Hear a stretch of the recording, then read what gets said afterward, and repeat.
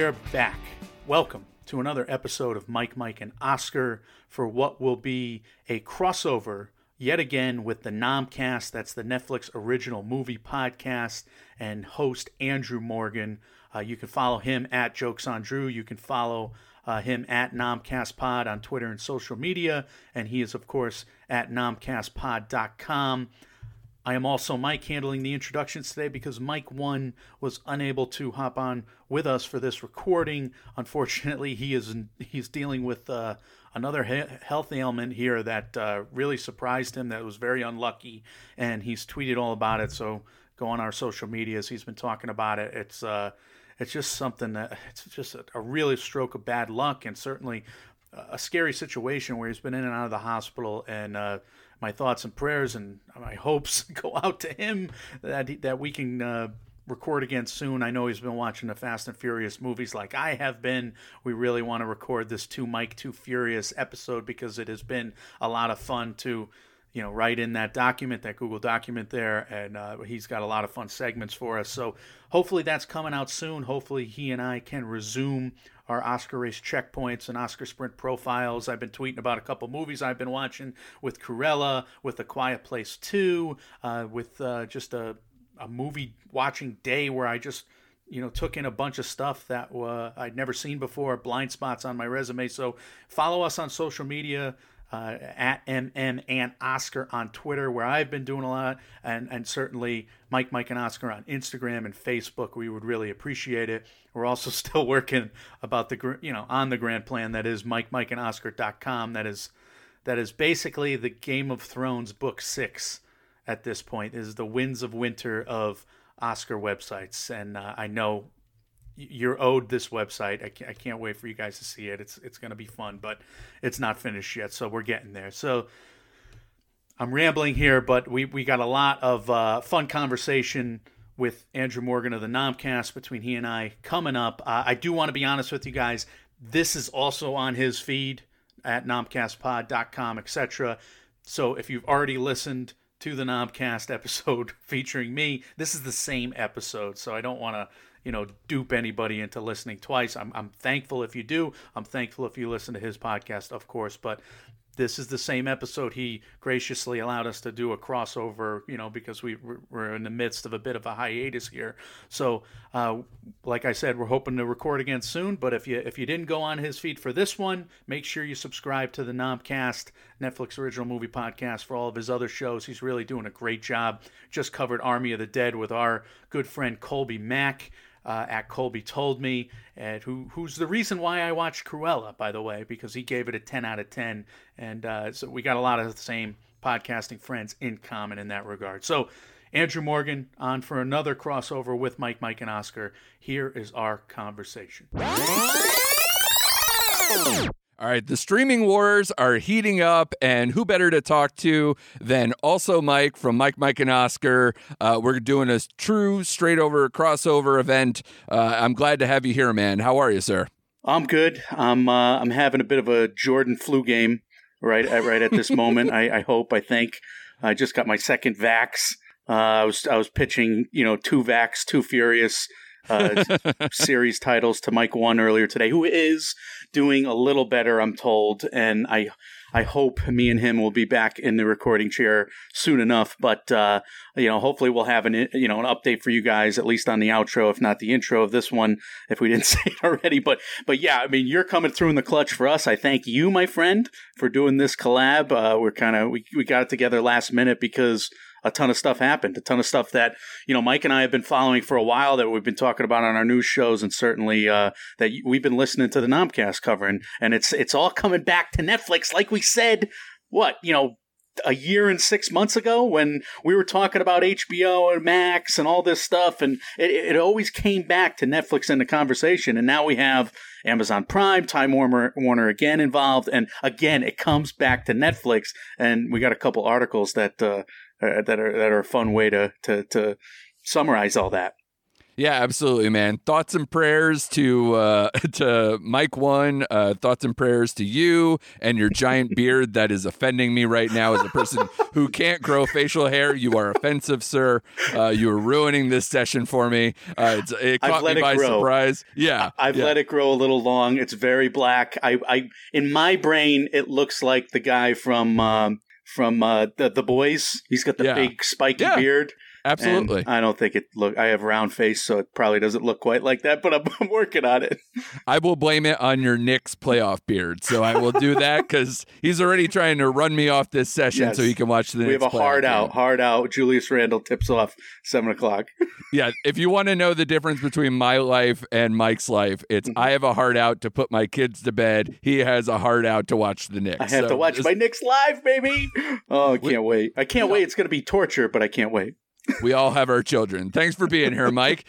But yes, as you teased, the streaming wars amazingly are never ending and always interesting, and it's never been more interesting than right now because I sent you a pair of articles, a 2-part series that was on whatsonnetflix.com from the Entertainment Strategy Guy, which is this kind of anonymous deep throat type character. What a coward. Yeah. Pseudonyms. Former streaming executive, that pops on and does these deep dives and real deep analysis on what's going on. And he did this whole detailed layout of could or should Netflix make a big acquisition or merger, and then who they should partner up with if they did so. And I thought that was enough for an entertaining podcast. And then turns around and we get the big guns coming right for Netflix with 2 major stories that came out. Time Warner, and their association with AT&T is no longer. Now you got Discovery Plus stepping in and trying to, merge those 2 entities, and AT&T goes bye-bye, which, it never made sense to me in the first place, but that was a quick in and out for AT&T, Mike.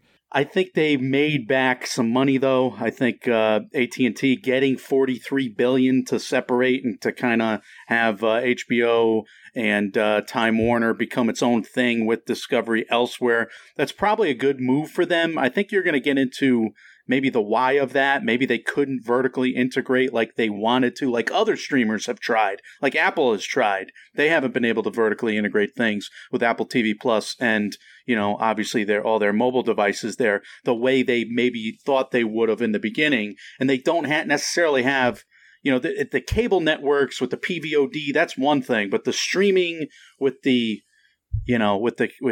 cell phone stuff, I don't necessarily know if that works. Obviously, Amazon's got its own thing. But look, you have AT&T shareholders still owning 71% of this new, HBO Max / Discovery entity, whatever that is. So it's also, I guess they're shadow partners, or what do you call that? Shadow investors or whatever. Sure.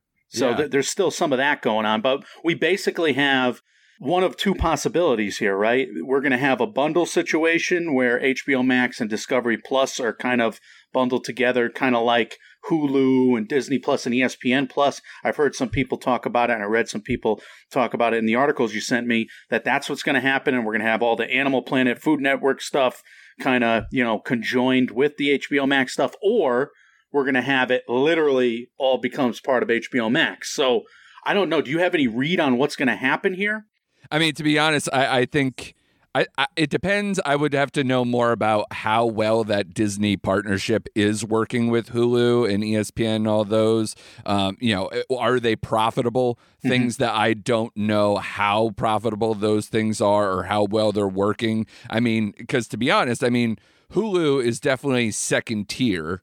And obviously Discovery Plus is as well. But, specifically, they made this move thinking they are going dead after Disney. And that was their motivation. So if that's the case, then maybe they emulate Disney here and they do the separate partnership. Because to me, if I'm a HBO subscriber, I don't know how much I care about the rest of that other stuff. But on the flip side of that, Netflix is as successful as it is, because as you've many times, whether I like it or not, have told me that Netflix is the Walmart of streamers because they have a little bit of something for everybody. Yeah. And, is this the model going forward of what they want to try to pull off to try to be as big as a Netflix long term? Or do they kind of want to, like I said, do the separate entities and see where it goes? And if it doesn't work out, go up from there. Right. I mean, we turn on Netflix or HBO Max for that matter, and we're looking at movies X, Y, and Z, right? When anybody else turns it on, they might be looking for the next episode of the Great British Bake Off or, Sure. something, so that's why like all of these reality and nature shows, I guess it must have worked for Disney Plus because you got all the Nat Geo stuff, right? Connected to Disney Plus. And sometimes a lot of times that crosses over with Disney Plus, and there's a whole channel for it. And you see some of that on HBO Max now with the studios, with the Studio Ghibli, et cetera. They got the hubs in a way. So I'm wondering if the Discovery Plus stuff is going to be a hub, and maybe that'll be how they transition. They'll start out with it being a hub on HBO Max, and they'll see if their subs skyrocket. But the bottom line is they went off on their own because I think it's obvious their subscriber number almost doubled. They had like 37 million. It was just regular HBO subscribers, right? And HBO Max subscribers included of like 37 million, like I said. And then now it's like 64 or something at the last quarter, whatever update that was. So right. HBO Max is probably even further now. They've activated a lot of HBO people over to Max, which is plus $5 a person, right? So this is a situation now where, HBO Max is kind of coming for Disney Plus next, or at least it wants to be on that same tier. So you would look at it and say, all right, they got to start spending more for content buys. And this was kind of a wholesale, way to do that, to merge to Discovery Plus, to kind of get a whole world of content that they did not have. Yeah, they got Conan O'Brien, doing some reality TV show. They got it. Conan travels around shows on there. Those are great. Yeah, I love them, but they don't necessarily have Discovery Plus until bringing them over here. They don't have anything like that until now.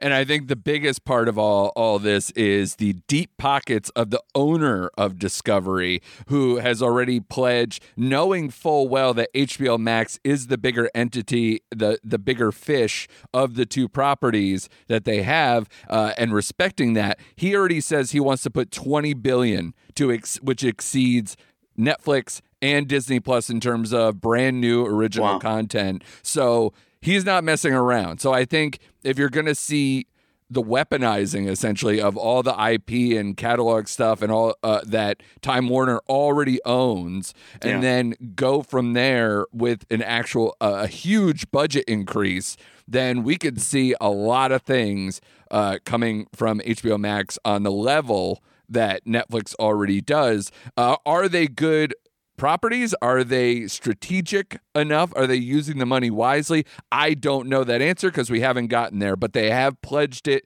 and I think they are a much smarter partner than they ever were with AT&T. So I got to ask you a couple of different angles on this, because this fascinated me. Basically, HBO Max was just doing like $1 billion for new content in their first year, and I think last year it was $2 billion, right? Something like that. It was pretty low, yeah. So what did you make? What did you make of, just in retrospect, looking back on it now? What do you make of the $3 billion of theatrical film content that they pushed onto HBO Max that then resulted in many people's minds in the boom of subscribers, the doubling of subscribers, the fact that it seemed to work, right? The content buys, the content going to HBO Max seemed to work, and that's only $5 billion. Essentially, of new content. I mean, they used it wisely. I think they already had stuff in the pipeline that was already attractive, and the fact that it goes straight to that platform, especially during the pandemic. The Friends reunion was pretty great. I'm not going to lie. Well, remember how this all started, though? I mean, the Wonder Woman 1984, for whatever you want to say about the movie, was that and Soul in December, when we were still not getting blockbusters to come onto streaming platforms.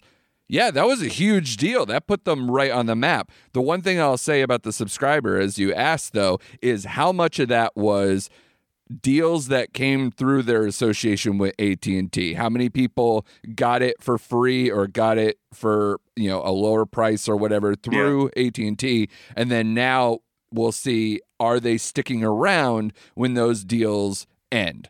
And that's what we still need to see, because those numbers can be inflated, as opposed to, what we truly know. And I think a lot of people said that in the articles that I read too, where we have no real clue what HBO Max is kind of worth or where they are in the landscape. So I think that's still TBD. But moving on, I want to get to the next ones before we get to all the Netflix fun. So Amazon, they also made a big move acquiring MGM Studios for, I believe it was reported $10 billion, Mike? It wound up being something like 8.45. Okay.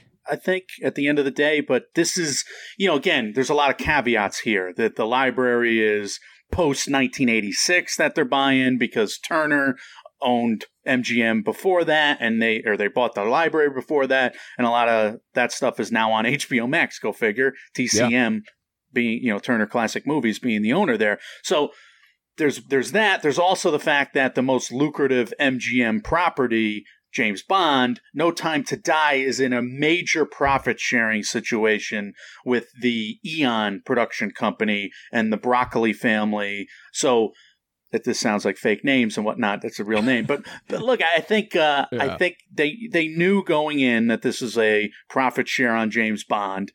But I do think they're looking back at the IP, which you're going to get into, and some of the prestige buzzier titles of this year, basically the track record of MGM, Andrew, where they're kind of a conservative production company financially, I would say. And that's that they haven't always been, but lately they haven't been a production company that takes a lot of risk. They got a sure thing like James Bond. They got the Creed movies, and otherwise they don't shoot for the stars. They're very modest in their budgets, and it's a company that has been, I mean, how people classify them is different, this decade than it was 2 decades ago. I heard Ann Thompson getting a big argument with people on the internet. Don't call them mid-majors or majors. It has nothing to do with what's really happening now, because it all had to do with the terminology of studio lots, major, studio, minor.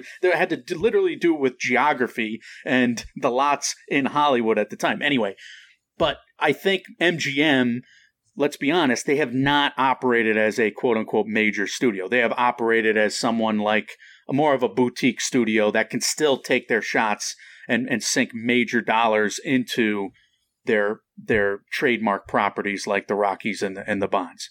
Yeah, absolutely. And what's interesting, though, if you read those articles on what's on Netflix, they straight up call them a zombie studio. Like they scaled back so much that they had like a little office.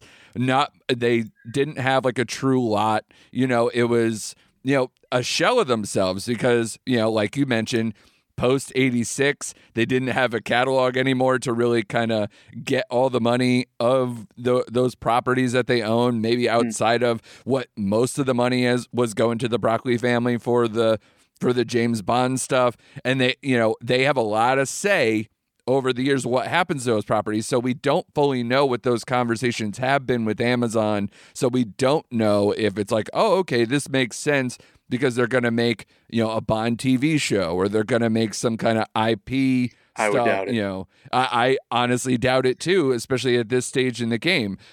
Also, from everybody else, we were talking about the price tag.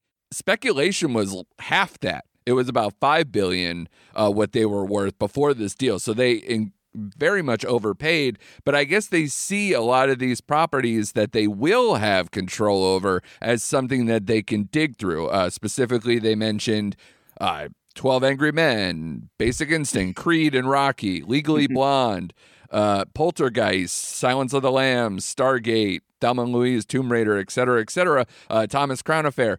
And even stuff like Vikings was supposed to be, they have stuff in progress, in development at Netflix that might just get yanked based on this deal, or at least it'll start there and then end up going to Amazon Prime at the end. It'll almost kind of be how Netflix had with the Marvel deal, where it's like, yeah, you did a great job. Now we're taking these and going home. So, it could be something like that occurs. We don't know at this point. But yeah, there are a lot of things that could be bigger. And oh my God, if The Handmaid's Tale gets taken from Hulu, that'll hurt Hulu. That'll hurt them a lot. Let's be honest. They got to have like 30 things circled that they want to develop or they want to see if they could develop. I mean, if you're going to buy somebody wholesale, right, and it's mostly because of their IP, it's not worth $8 billion to them just to have the MGM films from post 1906 in their library. It's not worth it to them just to have the rights to James Bond after James Bond plays in theaters, which it's still going to do. Yeah. It's not even worth it to Amazon, to have House of Gucci be this year's Sound of Metal or One Night in Miami. And even if it's that buzzy title that debuts directly on Amazon Prime, that's still not worth, you can have 8 years of those movies. That's not worth, enough to Amazon Prime to justify that price tag. What they have to do is they have to have 20 or 30 things that they want to develop into TV shows or movie remakes or whatever. Then it's worth it to them. Then if they can use the studio, like if it's not the zombie studio that people say it is, and maybe the Spin Center is getting a little out of control in that regard. Maybe MGM does have people that are tried and true in the business and they can, help Amazon develop film projects better than they've developed in the past. But even more so, they also got they got a beat on the television development side of things. I mean, The Handmaid's Tale, Fargo, this quality programming that, those people are now with Amazon Prime. So it is bolstering up, Amazon Prime's capabilities here. And you look at what they spent on something like Lord of the Rings, where they spent $250 million for the rights, and then they spent almost $500 million to make season 1. So that's $750 million just to make season 1 of Lord of the Rings. So, they've been buying a la carte. Now here they are, Amazon Prime buying wholesale. So again, we'll see how it all shakes out. I just hope it doesn't come down to Joe Wright's Cyrano is what I would say at the end of the day, because Cyrano might be hit or miss. 3,000 Years of Longing, also hit or miss. Is it a genie? Is it not a genie? Is Tilda Swinton, how long has she been longing for Idris Elba? I get it, but I don't know. I don't know if that movie's going to work or how long the IP is going to last with 3,000 Years of Longing. It could last a long time. Boom or bust, I guess. Yeah, I mean, Miller could be, he is a franchise guy. He has developed Mad Max into a juggernaut over the years, but obviously a lot of years between some of them for sure. But well, they got soggy bottom too, right? I mean, MGM is in bed with PTA, Paul Thomas Anderson. So MGM has relationships in the industry for a while. So that's something going for Amazon Prime as well. Yeah, I mean, listen, they get awards play out of it. They get a catalog out of it. They get potential IP going every which way in any direction they want to with some of these products. So, I mean, it's not a bad deal. It makes a lot of sense for them to bolster a lot of the things that already work for them. But one thing I would say, as opposed to the HBO Max, Time Warner and Discovery thing, where I think that can make them go way bigger and actually make a lot of sense because, it echoes, like I said, either what Netflix is doing if you combined all those entities, or Disney with the Disney Hulu stuff, that this kind of ends up being their Hulu, that, maybe it makes sense for them along the lines of that. Prime doesn't want to do anything but Prime. Like, it's funny that we always talk about, like, the way Amazon Prime Video has worked is, oh, I already have this because they already pay for, free shipping on their shopping with Amazon. They go, oh, I could just watch this stuff for free. That's just a bonus. What they want to do now, or at least their goal that they've kind of said, is they want people to come to Prime Video and then go, oh, right, I don't have actual Prime. Maybe I get all this too. I can do all my shopping and do all that. So they want to do also the reverse integration too, getting those shoppers, to cross over between that and their content. So Is that a realistic play? I don't know. I think the I would probably not have Prime if I didn't have Prime shipping. I will say that, and I'm in this business. Like, I'm in the business of trying to do this. So, but I came to it as, oh, this is starting. That was how I became a Prime Video subscriber. So, it's the reverse of all these other streamers where it's like, oh man, I gotta have this, the DC Comics stuff, or I gotta have Marvel, I gotta have Star Wars, I gotta have all these things. That makes a lot of sense. Do people eventually want to do this for Amazon? I don't know. And does the MGM acquisition help them there? I don't know. When the conversation was given to Jeff Bezos, whether he thinks this will be that, and he's like, I don't know. He doesn't know either. And he said that straight up for putting, $8.5 to $9 whatever billion out there, just being like, well, try it. If it works, cool. If it doesn't, I'm Jeff Bezos, so that's a great thing to say. So, in the same way, when you said about AT&T getting basically paid $43 million to go away, anytime somebody wants to do that to me, you give me a call. You pay me $43 million to save me from making stupid mistakes. Yeah. Absolutely do it. Bezos, you want to give me $8 to $10 billion, whatever, just to kind of hang out with Well, that's the thing. Sure. We kind of buried the lead in a way, because Amazon, certainly one of the business winners of the lockdown. There's no question about it, right? Totally. I mean, they made out so well, and credit to them. They kept the world turning, and like Netflix did in many ways. They kept us all sane at home. Netflix and Amazon Prime's had some good shows in the interim as well. Like Invincible's a pretty damn good show. One Night in Miami, Sound of Metal. They were really solid movies. Along with Borat 2 was fun. Blah blah blah, etc. etc. Now, you mentioned it. Like, the guy's got money to burn here. So $8 billion for Jeff Bezos going out the door because he likes Bond and he doesn't even know what he bought, I guess. But yeah. I don't think that's a big deal. I'm not saying they can wipe their ass with it, but I'm saying that even if it blew up in their face, it's probably got a floor to it. I don't know if it's a high floor and what they would make back, but they would make it work for them. So it's not a make or break deal like a Disney Fox thing, which was $71 billion. Right. That's what Fox Media coming over to Disney cost them, all their entertainment rather. So that's a much bigger fish than MGM or an A24 or a Lionsgate, like we're going to talk about. Yeah, the Disney Fox deal seems like it was a decade ago compared to all the stuff that happened. But they did it with, the package in mind. They knew that they were going to launch all these, subscription services, these streaming services, and they built it out based on these acquisitions. Everybody else is just trying to either emulate Disney, or they're emulating Netflix, or they're trying to just get up on their level, because right now it's funny you were talking about studios in this way or whatever, or that we shouldn't talk about them in this way, but there are the major streamers, then there's the mid-major streamers and the little streamers. Like there are these things out there, and soon enough, because what everybody wants from this, and which is funny because I was talking about this with my wife earlier, it's like everybody just wants TV. And everybody just wants to get our stories. Right, I want my stories. Well, what they want, Mike, is just they wanted to have this, figure what? You and I are of a similar age, or at least we're of the generation of the people who went, wait, I pay all this money and I have no control over how many channels I get or what channels I get. I get everything, and most of it I don't care about, but I'm paying for it. We got mad. We got fed up, and Netflix got bigger, and we were like, well, we're just going to do this now. And Netflix became TV. And now all these other things pop up to where we're going back to old school TV. We're going to 1950s TV, where it's like, hey, there's 3 networks and you're going to watch them because that's all you have.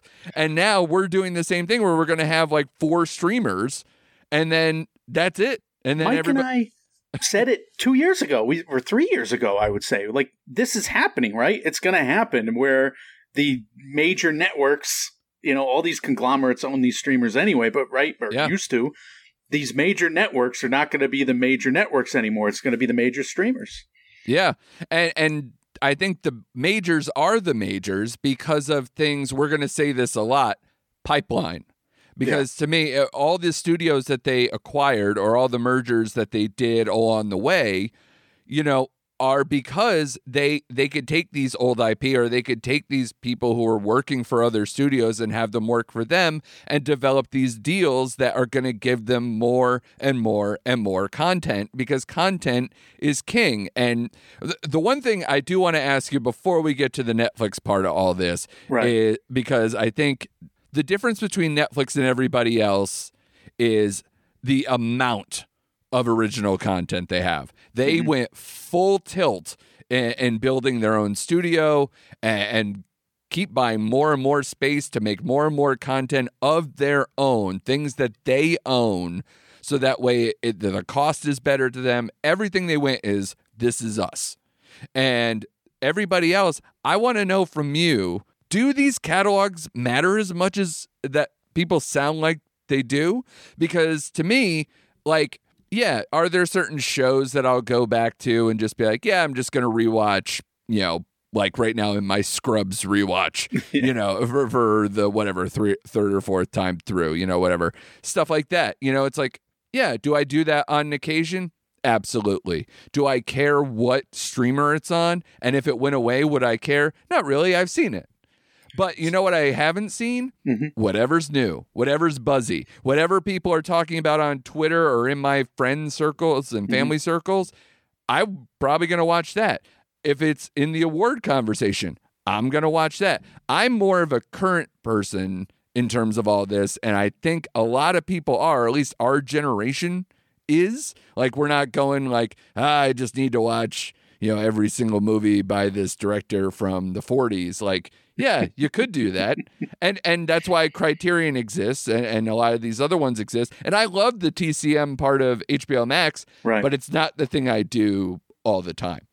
What I do all the time is the current products.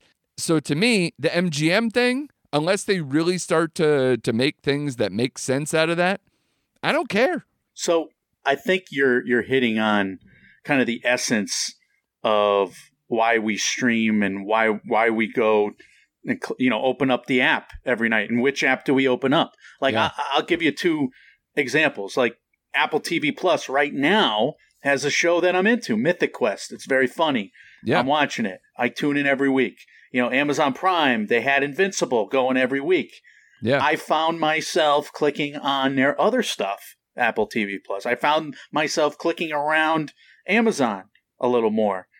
When I was watching Invincible. And I do think that's a factor. I think the new stuff is the draw and for a lot of people and for most people. And it's certainly been the subscriber draw for HBO Max. And I do think Netflix would say it's been a major draw in, building the subscriber empire that it is. So once you watch one thing on Netflix, next thing you know, later in the week, oh my God, I've watched X amount of hours of Netflix because I was in there, I was scrolling around. They got a million options. It's in your memory bank for later, what you want to watch and what you need to watch. And for us, it's appointment viewing because we have X amount of new movies. I watched 39 Netflix original movies last year. New ones, never mind old ones that I caught up on and did like movie review bundles for your show with.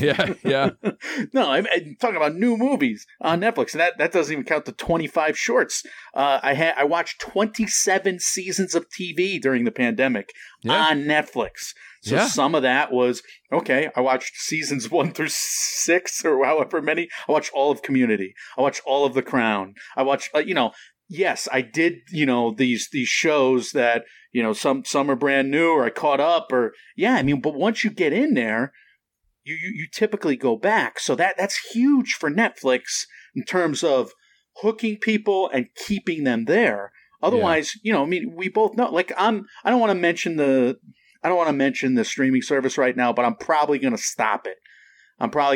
Because I just don't watch it enough. And the new stuff I'm not that into. So guess what? You're losing my $10 a month. Yeah. And I won't mention the name of the service, but that's going to happen for me in the next 2 months because I realize, okay, I'm spending $10 a month, that's $120 a year or whatever and change, and you got to pay up front, but I'm coming up on the fall when I have to pay again, I'm not going to re-up. Right. And I'm going to actively seek out not re-upping because I don't want to have another year where maybe I'll watch 7 movies on there. It doesn't make sense.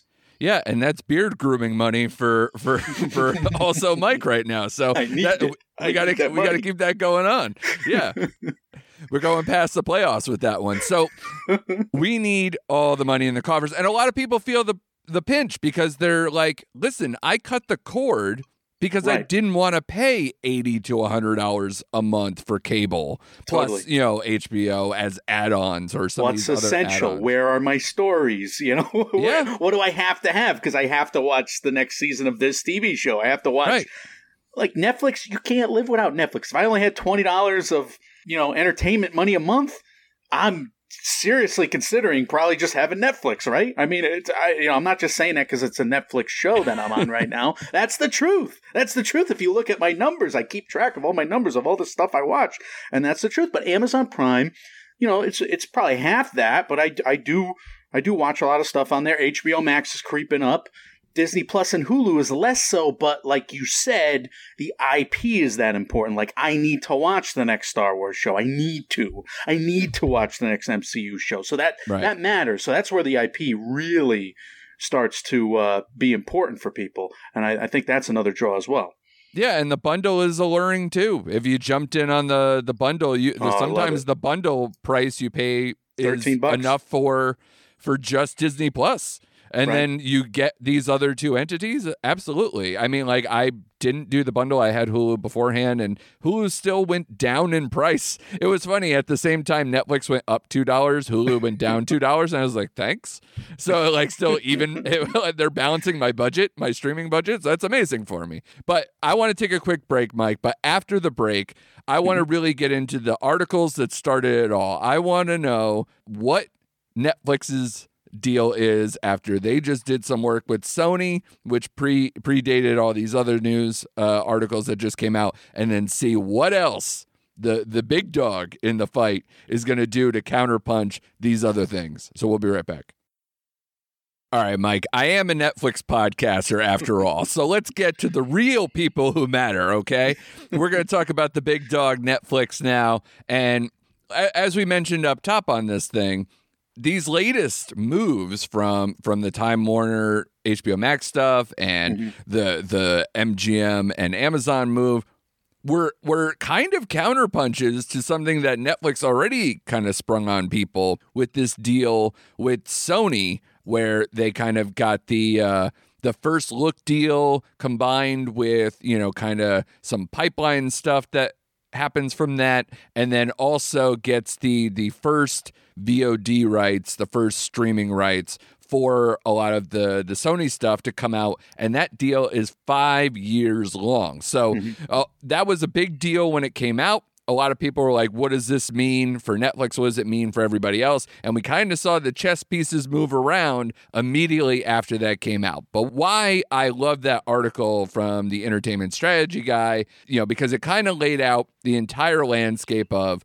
why should Netflix make a move and who the dance partner they should choose next to kind of make that next move, to put checkmate on some of these guys, to knock either some of the competition out or put them back on the status that they are and leave these other streamers a little, give a little more separation between them the same way they do now.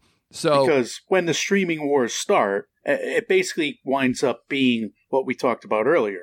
Yeah. There's only so many entertainment dollars to go around, and people are going to make decisions. So when that decision point comes, if it's HBO Max or Netflix, if it's Amazon Prime or Netflix, that's a real situation that could come up. Absolutely. And we touched on some of these things. I just want to put out there what I think Netflix does well, because I think when you're thinking about who they should get, kind of need to see where the holes in their game are, and maybe they don't need to lean into certain other things that they already do well. So to me, the biggest selling points of Netflix is the fact that it's the something for everyone, as you said, the Walmart of streaming approach where literally anyone, if you have a family of 4, somebody in every part of that family is going to go, oh, but I watched this thing on Netflix. Don't get rid of Netflix. Right. So there's that approach to it that is successful for them. It's a diner. Everybody's happy when they go to the diner. Absolutely. So Walmart, you go to Walmart, especially when you're in a family of 4. Yeah. You want breakfast for dinner? You could do it, man. Yeah. Everything is there for you. We also have the brand recognition thing. They are Netflix and chill. They are the big dog. And not only are they the big dog domestically, they are the big dog internationally, which is a big jump they have even on some of the other majors like an HBO Max or Amazon or some of these, that the reach for them is amazing, and they've leaned heavily into certain markets over the last few years. And you don't have to boast about it. I'll boast about it for you. I mean, their numbers dwarf other numbers. I mean, they have hundreds of millions of confirmed subscribers. Correct. They're at that price point now where it is respectable. I mean, they're not at an Apple TV Plus price point of $7 a month or whatever that is. So they're at a premium cost, and they have triple the subscribers of most of these and double the subscribers of their next closest competition. Well, I'm ignoring Amazon. Amazon is obviously close to them, but the third person in the room is Disney Plus. They're at 100 million. Netflix is more than double Disney Plus right now. So they are huge. And the fact is they've kind of done it by developing their own stuff for the most part. Yes, they've made, and you're going to talk about it, they've made a lot of deals. They've borrowed a lot of IP. They've had catalog. We've talked about a little bit of this already in terms of viewership styles and whatnot. But I do think in many ways their library is a lot of Netflix originals, a lot of Netflix original movies, a lot of Netflix original TV shows. So that's a testament to them. A lot of their brand is homegrown in many ways. Yeah, I mean, I started this podcast, Mike, because I saw the writing on the wall of what they were developing, what they were putting their money towards, and they had a constant stream, including this year where they promised to get a brand new movie every single week. You have a weekly podcast. I know. I have options. It's perfect. I've ignored things that have come out, and I have options, which is insane. So a constant stream of original movies. They lead the Oscar noms the last couple of years. They still invest in stuff like Army of the Dead, teen romance, stuff that was underserved out in the marketplace, and they have it all the time. Constant original shows, like you mentioned, Stranger Things, The Crown, Ozark. They have Emmys up the wazoo. They have Golden Globes up the wazoo. They have invested heavily, and in fact, the shows is really what props them up more than the movies. They're just only 5 years old for a movie studio, 5.5 years old. It is amazing what they've been able to accomplish in and they're the biggest movie studio. They're the biggest movie studio on the planet in terms of output and in terms of the size of their productions. I mean, they made some huge purchases last year. You've talked about them on your show. We've talked about them together, The Gray Man, etc. I mean, the Knives Out deal. I don't know if you, I know you've talked about them.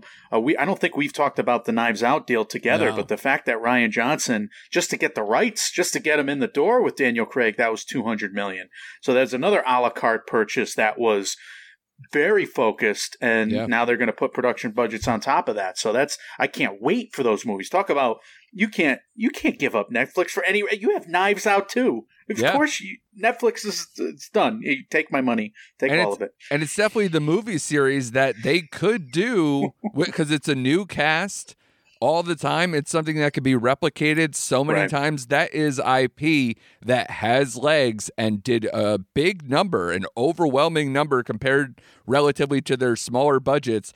That is exactly an investment that I would want to make, and the stars just keep coming out. We've seen the casting notices every single week. I can't wait for that. Shout out to Ed Norton. They are also incredibly good at making stuff for women, teens, LGBTQ stuff that other people have not invested in. They also have invested in African American, Black stories that have come through at the right time too. They've made incredible strides where they had specific breakouts categories just for those type of things, and they've started to do the same thing for, I believe, Asian Pacific Islander stuff as well. So they really know how to hone in. They have a finger on the pulse of what people care about, and they really go for broke on that too. They also have started really doing the reality programs outside of like the true crime and documentary stuff, which they already were big time players in. They've now, I know you must be a big watcher of The Floor is Lava, Mike. I know that's a big thing that's, near and dear to your heart. So, you got things like that have really done well for them. I was shocked by that. I was a big watcher of the Floor is Lava episode on Community. I rewatched it. It was so good. Yeah. As the players on the Forgotten Entertainment Slack team have said that they want a true American TV show spinoff from New Girl if they could pull that off, if Disney isn't already having that in development. But like I said, and like I said, the international market stuff is huge. So much that Money Heist, Lupin, they've made hits that should have been just international grabs, made them domestic hits. So that really shows how good they are at this game and how good the algorithm serves them. What's so cool about Netflix is not only do you go for stuff that you are sure is going to be solid, right? You're sure that The Crown is going to be good. You're sure that Ozark, you're sure that these movies from these directors are going to be good, but you also trust Netflix for discovering the next cool movie, discovering the next cool TV show. So that's where they built up a relationship with their viewers. And this is the elephant in the room, right? It is their data. It is their algorithm. It is the fact that they have just been mining their audience for audience preferences, audience tendencies. They have so much information on this, which I think, Andrew, is why they have kind of, in terms of their purchasing, they've went a la carte. They've gone for this director, this star, the Adam Sandler deal, all the way to, Rian Johnson and Knives Out. They've gone to this production company for animated films, right? Or they've gone to Spider-Man and make sure they have the Sony deal for Spider-Man because they know their fan base loves this content. They know they have the audience, that the audience is craving it. So I think that's extremely important. The Netflix database of information is just, it helps them, it drives the fact that they can't really screw it up. It's hard for them to screw it up overall. The floor is very high. The ceiling we'll talk about in a minute, but I mean, they are in a very good position with how they've invested in content creators and as a whole versus saying IP and trying to buy old ideas. They're trying to mine the best idea people now to make new ideas. And I think that is a welcomed approach in my eyes, which is what they do well. And I think obviously the subscriber base shows that in the numbers. But they do have holes in their game, Mike, and there's a few of them, and I think that they might be able to solve or work on some of them with a merger and acquisition. I think they are not perfect whatsoever. They have definite things that I'm in some of these Netflix Facebook groups, and the one thing that I see complain all the time is that they're like, Netflix does not have good catalog. They do not have good movies. They have nothing outside of their originals anymore. And we've talked about this, with all these new streaming services, the mergers and acquisitions and everything else.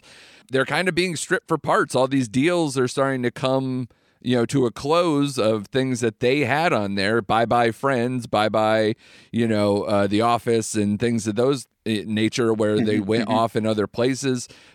So they are too heavily relying on these originals to work, that because the stuff that some people do love to put on as a nightlight at the end of the night, to kind of just pop something on and calm down and chill out, they're gone. A lot of them are gone. So the biggest problems they have is their catalog titles are pretty bad, and all the other studios have a streaming service that took all the ones that used to be reliant for them for a long time. Also, the Sony deal that we brought up is a 5-year deal. This is not in perpetuity. This is not owning the studio.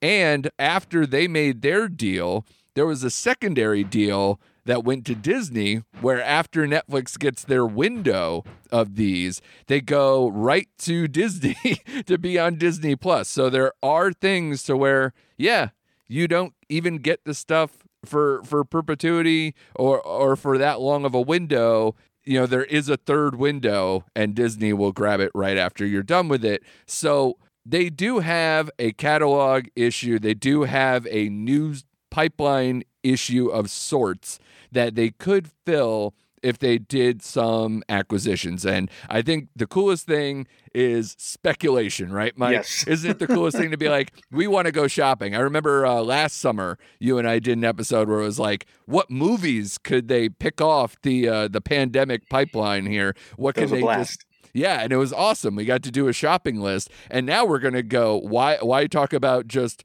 one movie at a time when we could be like, hey, let's buy the studio. So what's cooler than that? So the article, like I said, on what's on Netflix lays out a bunch of options, and I put 3 here for us to discuss because I think they're probably the smartest or easiest options for them to do in the immediate future. Right. We'll start with Sony because we already talked about the deal that they have. They are the largest of the big 6 studios. They already have a deal, as we mentioned, including a first look deal as part of that, and being able to bring on movies, which they're already starting to do. Kevin Hart's Fatherhood is coming to Netflix because of this deal. They had a great success with The Mitchells versus the Machines, and that wasn't even part of this deal, but it was Sony Animation that's getting them more and more, and they have more Sony Animation coming with Wish Dragon coming up, and Vivo, and a bunch of other stuff coming through, and that could be amazing. And like I said, that deal is half a deal because, Disney gets a little bit of the window stuff afterwards. Yeah, let's kind of nail that deal down, though, because it's a first look deal, right? So basically, Sony made a deal with Netflix here that they are going to create X amount of new properties for them. They're going to license X amount of older properties, and by older properties, it's some library stuff, but more importantly, it is a lot of their newer stuff, they're going to get those tertiary windows, which used to be very important. It's how Epix and Stars, how those entities, those channels were built, right? So that's always important for Netflix. And like you said, you got to safeguard the catalog a little bit. But I do think it's important, especially on the animation side of things, where they just have this absolute need for content there. And they know that Sony Animation does a great job, and a great job for them because, like you said, they have a long-standing relationship with Sony. And when you said Sony is the largest of the big 6 studios, they're basically the largest of the available. The remaining, yes. Right, the remaining available studios, which is what MGM was a part of, the free agents in essence. So we're going to talk about and what makes them a free agent. What makes them a free agent is essentially they're not a subsidiary of a conglomerate with a streaming service. Right. That's basically it. Like we know NBC Universal has Universal lined up and Focus Features, et cetera, et cetera. Right. Peacock has that pipeline, and we know that, etc. Time Warner, obviously AT&T. It used to be we knew that Time Warner, all the WB stuff was going HBO Max. We knew that, right? And then obviously Disney and Hulu, etc., etc. So Sony is a big 6 studio. They're very interesting, Andrew, because they have PlayStation as kind of a way for them to exhibit directly and for them to double dip. But like you're saying, they're also double dipping in a way because now they have tertiary windows with Netflix and Disney, because they got a deal with Disney regarding Spider-Man as well for 5 years. And it is curious, my friend, that both of those deals are kind of close to one another, both 5 years. So Sony might be up for grabs 5 years from now. Yeah, I was going to mention that I think maybe this just buys them time to see how these deals work for them. Can they stay afloat and stay independent and kind of just, be a content creator for everybody, which is not a bad position to be, by the way, because they can still do theatrical the way they want to. They can still do these deals with the streamers. There are ways to stay afloat without merging into a streamer or making things specific. I mean, you're seeing it, by the way, in the podcast game. You know, some people are like, yeah, I'm a Spotify exclusive. Okay, well, why would you do that? iTunes is very valuable to have all those subscribers and everything else. Like, does it make sense to be independent, or does it make sense to be associated? And a lot of those have to do with numbers that are above my head. But if anyone wants to buy me, please, I am willing to sell out. I am for sale. Yes, yes. I am a sellout, just waiting to happen. But I will shave my beard. I will shave my beard if you buy me. Yes. Is Spotify the Yankees all of a sudden? What are we doing, Mike? Absolutely, Spotify's the podcasting Yankees, 100%. Is Johnny Damon part of the executive group over there? I didn't know that. Makes sense with Bill Simmons being over there. Shout out to them. But yeah, you're right. But there are a lot of things about the Sony thing where it's like, do they even want to sell? How long would it be until they're available? And like, if you want to compare it to the MGM thing even further, they have all the Columbia TriStar Pictures back catalog, plus all their stuff that they've had over time, plus, obviously adding any Windows, day and date stuff, if that's still going to be a thing. And, listen, Netflix is already killing it with Cobra Kai. Could they do more Karate Kid stuff? They have the Karate Kid as an IP that they own? Yeah. Or could they make more money off Cobra Kai going forward? Sure. There's a lot of things that they can do, and they know how to weaponize these things. So I think that would make a very good deal for them if Sony decides to put themselves on the market. Well, this is assuring that they have some catalog, and this is assuring they have some extra IP options for another 5 years. I mean, that's why this is a smart deal for Netflix. Like, they can be quote unquote stripped for parts, and essentially it's just everybody, forming their own streaming service. So they take their, those deals expire, and they take their IP back, they take their catalogs back, and it's not on Netflix like it all used to be. And I think when people say that the catalog's not necessarily as strong, what I think when they say that it's not strong, I think what they mean is that it's not as strong as it used to be. Correct. And I think they bulked up in original content, so I think they're buying time. In other words, Netflix is buying time, but they got to hit on some of those. Where's their office? What's their, they got to get those addictive shows that are just kind of timeless. Yeah. Stranger Things is one of them. How many more of those? The Crown, I'm sure, is one of them. I mean, you can watch Stranger Things 10 years from now, etc. So I think Sony being available 5 years from now, that is a real thing. And I think they're kind of holding out, waiting to see what happens to theatrical and to exhibition, because they were the original holdout at the beginning of the pandemic. We saw Paramount dishing out things before Sony. We saw everybody but Sony, MGM, and A24. Yeah. Everybody else was, selling left and right. Sony was holding out for theatrical, and this is a kind of way for them to hedge. They're not sure, and rightfully so, we're not sure, of what's going to happen to movie theaters and how much money is going to be made by movie theaters. Yes, the international box office, those numbers are as big as ever. Those are very encouraging. The domestic box office, not so much, and it begs the question, is exclusive content absolutely necessary for gaudy numbers? And I would say yes. I think, we got 50 years of data to say as much, but Sony is kind of hedging. They still got a deal in here with Netflix where Morbius is not going to day and date with Netflix. It's going to come to Netflix 18 months afterwards, kind of thing. So that's one part of it. But the other part of it is, hey, Sony has got a contract now with Netflix, 5-year first look deal, where Netflix is basically going to say, yeah, I like this project, I like that project, we'll finance this X percentage amount for this project and that project. And that's the partnership going forward between Sony and Netflix, which is a bit more than Sony and Disney, for that matter, to be fair. Yeah, no, absolutely. They definitely got the better of the two deals. And the like you said, the first look deal is the biggest thing. The pipeline thing is a big deal because, as we said, Netflix cranks out so many originals. It's easier if they have it in conjunction with somebody else, or stuff that's already available that they could do a good job with. So these articles kind of put the question this way, right? If Netflix and Sony are so intertwined, and it seems to be a win-win for both sides, and Netflix can still be selective and Sony can still be selective, what's the rush to get them to the altar, together? We don't necessarily need a shotgun wedding between Sony and Disney. Clearly, Sony has the library option. Clearly, Sony's the best buy, I would say, for Netflix, and that's why you have it ranked number 1 here. But it almost makes sense for Netflix because they've been so successful doing things a la carte, and this is kind of their way to do it wholesale, right? Where they can still just basically, employ what they want to employ from Sony. They don't have to take it all. They could just take the projects that they want to develop. So this is kind of the perfect marriage for them. Right. I mean, it's literally the why buy the milk when you can get the cow, or, what's the analogy? Like buying the cow and getting the milk for free. You're renting the cows at a very fair price. Yes. And you're getting whatever milk you want. You can sniff every bottle and see if you want it. Yeah. That's what Netflix is doing right now with Sony's milk. Yes. Yeah, terrible exactly. analogy. So eventually they might go, well, why not just buy all the cows? They're going to get to that point and buy the farm. All the analogies that we're going to do here, Mike.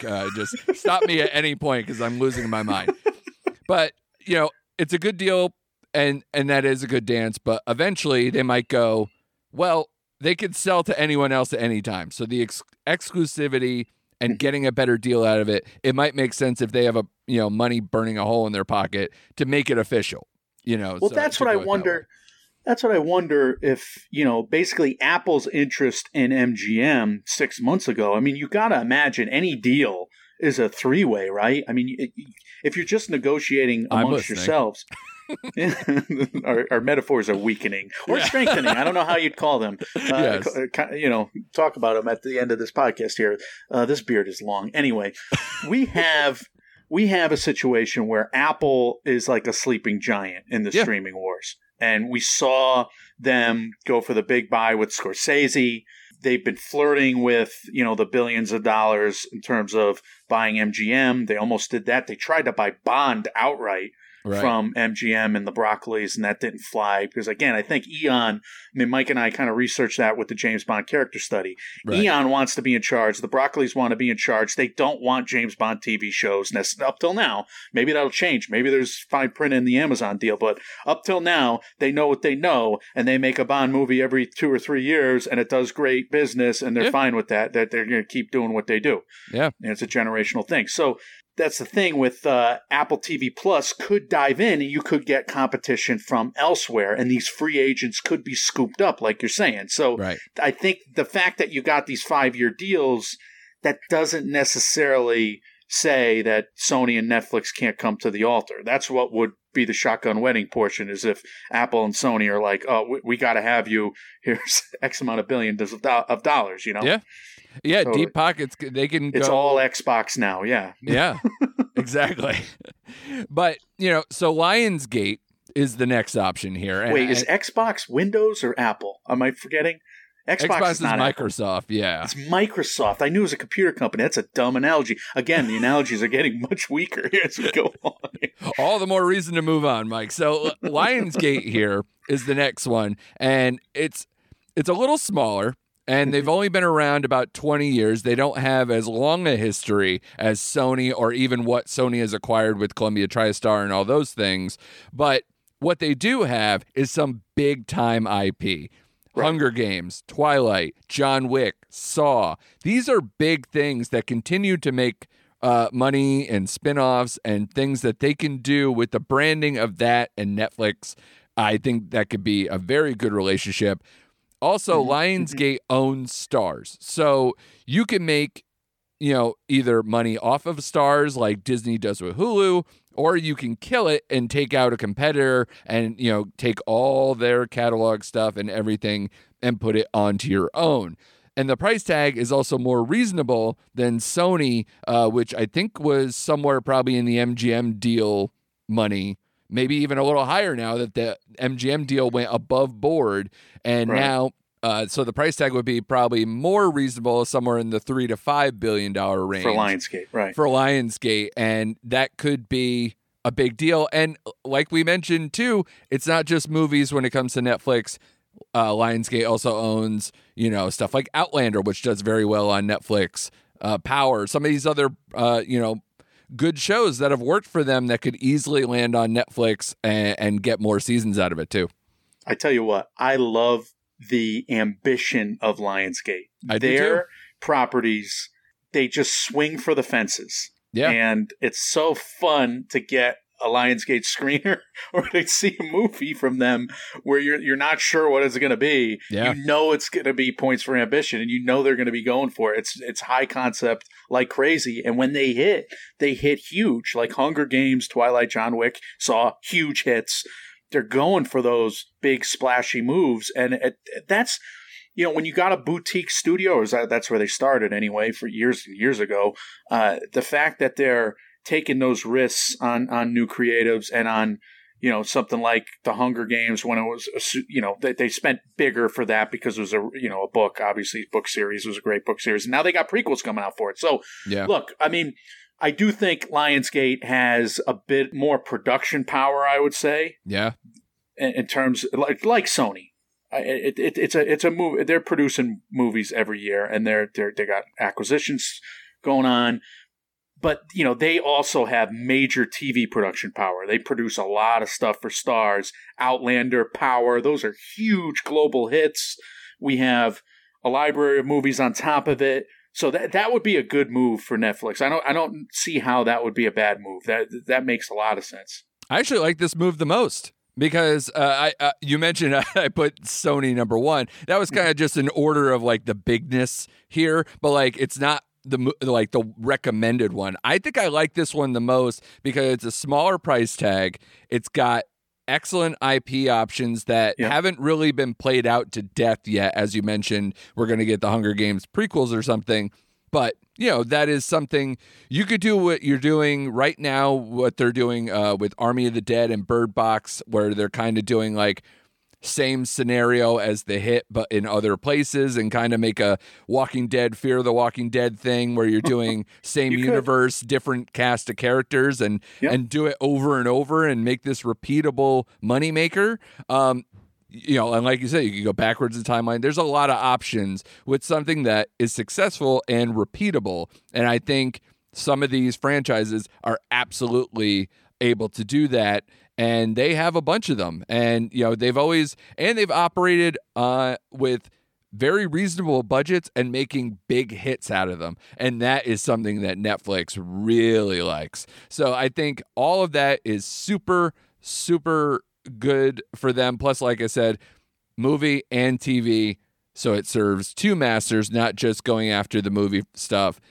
I think it's a win-win. And if they kill Starz, bye-bye, one more competitor. And then if they don't, then it's their Hulu and they can work it out that way. I think it's a lot of good ideas that work on that level.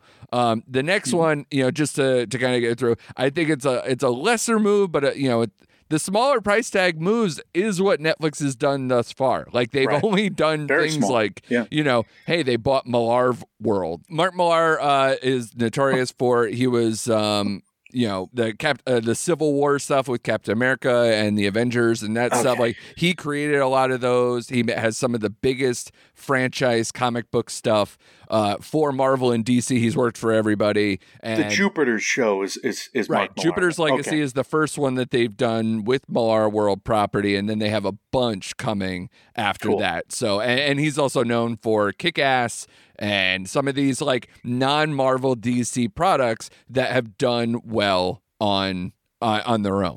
So, but smaller studios that are even smaller than Lionsgate that we mentioned, something like, you mentioned in A24, who's more dedicated to the theatrical, and I don't think that they're a good dance partner with them, they wouldn't be a good dance partner for them because of, the type of movies they make too aren't really Netflix brand in my eyes either, unless they want to try to add a different direction and kind of control some of that a little bit.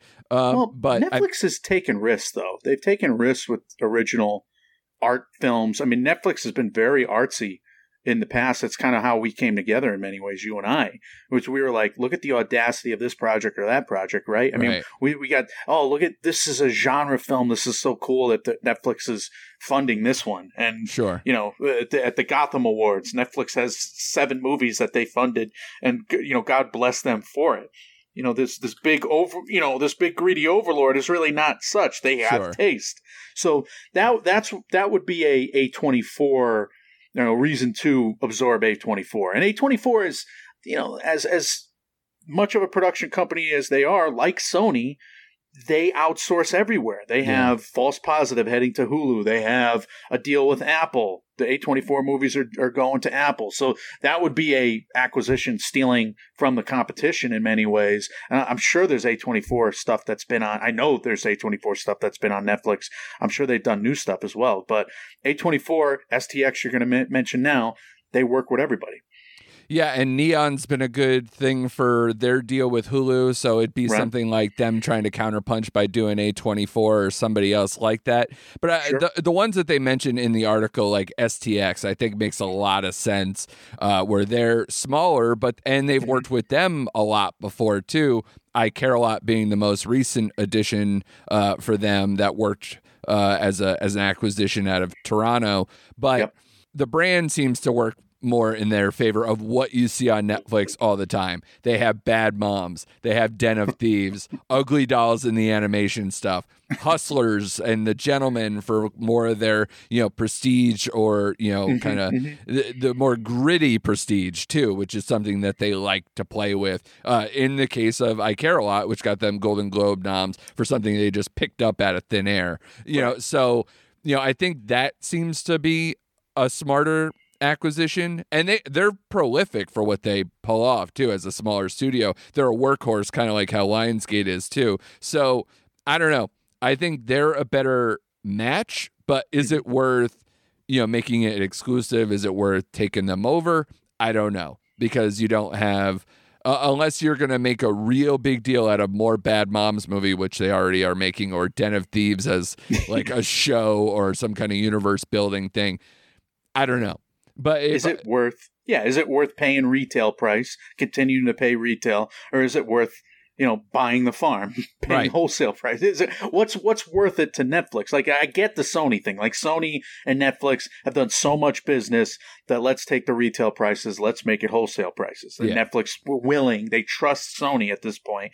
But to STX, they've done some business together. So maybe you flash forward again 5 to 10 years from now, and all these independent production companies, majors to mid-majors to minis, boutiques, again, they could wind up working exclusively for these major studios, which is always what it's been in the entertainment industry. The smaller houses, they have years of working for the other ones, and then next thing you know, they're bought by the other ones. That's the way business works in general, I think.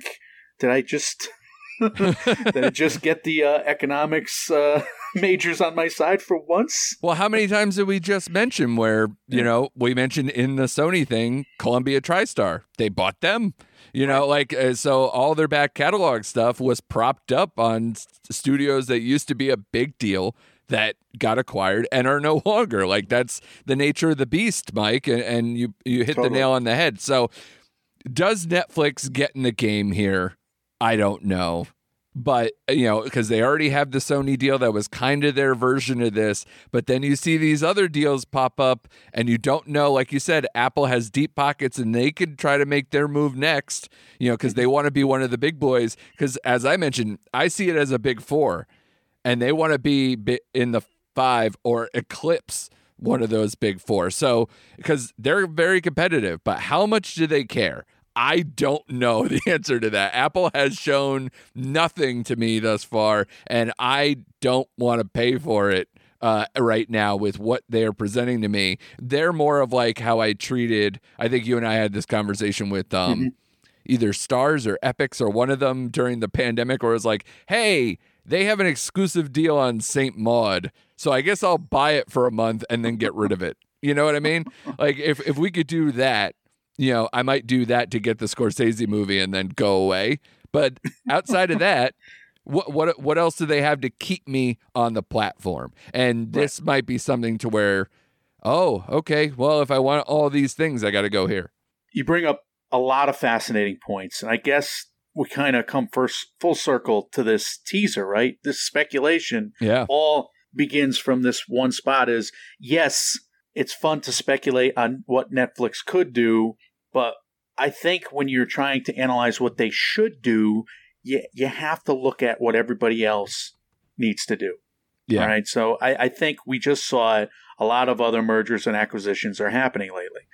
Would you be terrified if Amazon bought all three of those studios? Because they could. Sure. Like Amazon could take up Sony. It'd be costly. Lionsgate. And if Amazon went on a spending spree of 5 boutiques plus a major studio, right, then what? Then are you afraid of Amazon surpassing Netflix to the point where they're eventually going to bury Netflix or relegate Netflix to the third spot in a way? So that's what Netflix is probably looking at in terms of the macroeconomics, right? I mean, are they that worried? Because the way they've done business all along, and it's been fascinating to look at how they've just navigated the film festivals to which which projects they're funding. Is basically they have all these creatives and they're going after content that they think that they know will serve their audience because they have the data, right? Yeah. And they just want to get in with great creative talent, and they're willing to pay these retail prices. So if that tap gets shut off to them because of these other moves and a flurry of them, that's why we did this episode in essence, because these moves do happen in waves. Right? I mean, because there's a lot of negotiations and they come to a deadline, they come to a head. I do think it's connected with theatrical. How well does theatrical come back this summer and this fall? If Sony doesn't need to sell because Sony can still make $1 billion or $500 million with a movie in theaters, right? Sony may be happy to do the 5-year production deals, and they got that pipeline going with Netflix. They're making money there, and they can still make big profits elsewhere. Same for A24. If A24 can't make, tens of millions of dollars of profit for, a few movies a year, they got a problem. So I think it's all interconnected to where theatrical, how that responds to how, obviously, when these streaming wars, we keep talking about it, but they really haven't picked up yet. I mean, everybody is armoring. It's an arms race, but it's not really first shots, have they been fired yet? Really? I mean, there's been a lot of mergers, so I would think there's been multiple shots, but we do have a long road, is what I'll say. And the one thing we've talked about this many times in our State of the Union episodes, it's what are the motivations of the biggest players in the game? Amazon is propped up by the thing that does them the most good, the most money, and that is their shopping entities, right? Prime, everything that goes along with that. That is what Amazon is at its core.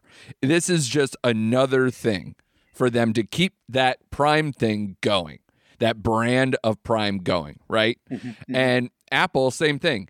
Is it their core business to be in streaming entertainment? No. Are they seeing what happened to AT&T as an integration thing that didn't work out well? Is that a canary in the coal mine that they shouldn't be around? Apple's tried to integrate more than anybody. Yeah. So and it hasn't worked. So that might be a thing where it's like, well, then why would I buy a studio? Be aware more of HBO Max, Disney, and especially HBO Max and Netflix, because Disney is also propped up by theme parks, cruises, all these things that are going to come back that they're going to make their money back on. Yes. So that's a big deal in the next, for years, as long as there's not a pandemic year again, then they're going to make all these money streams will come right back to them. Right now, though, Netflix, they didn't diversify at all.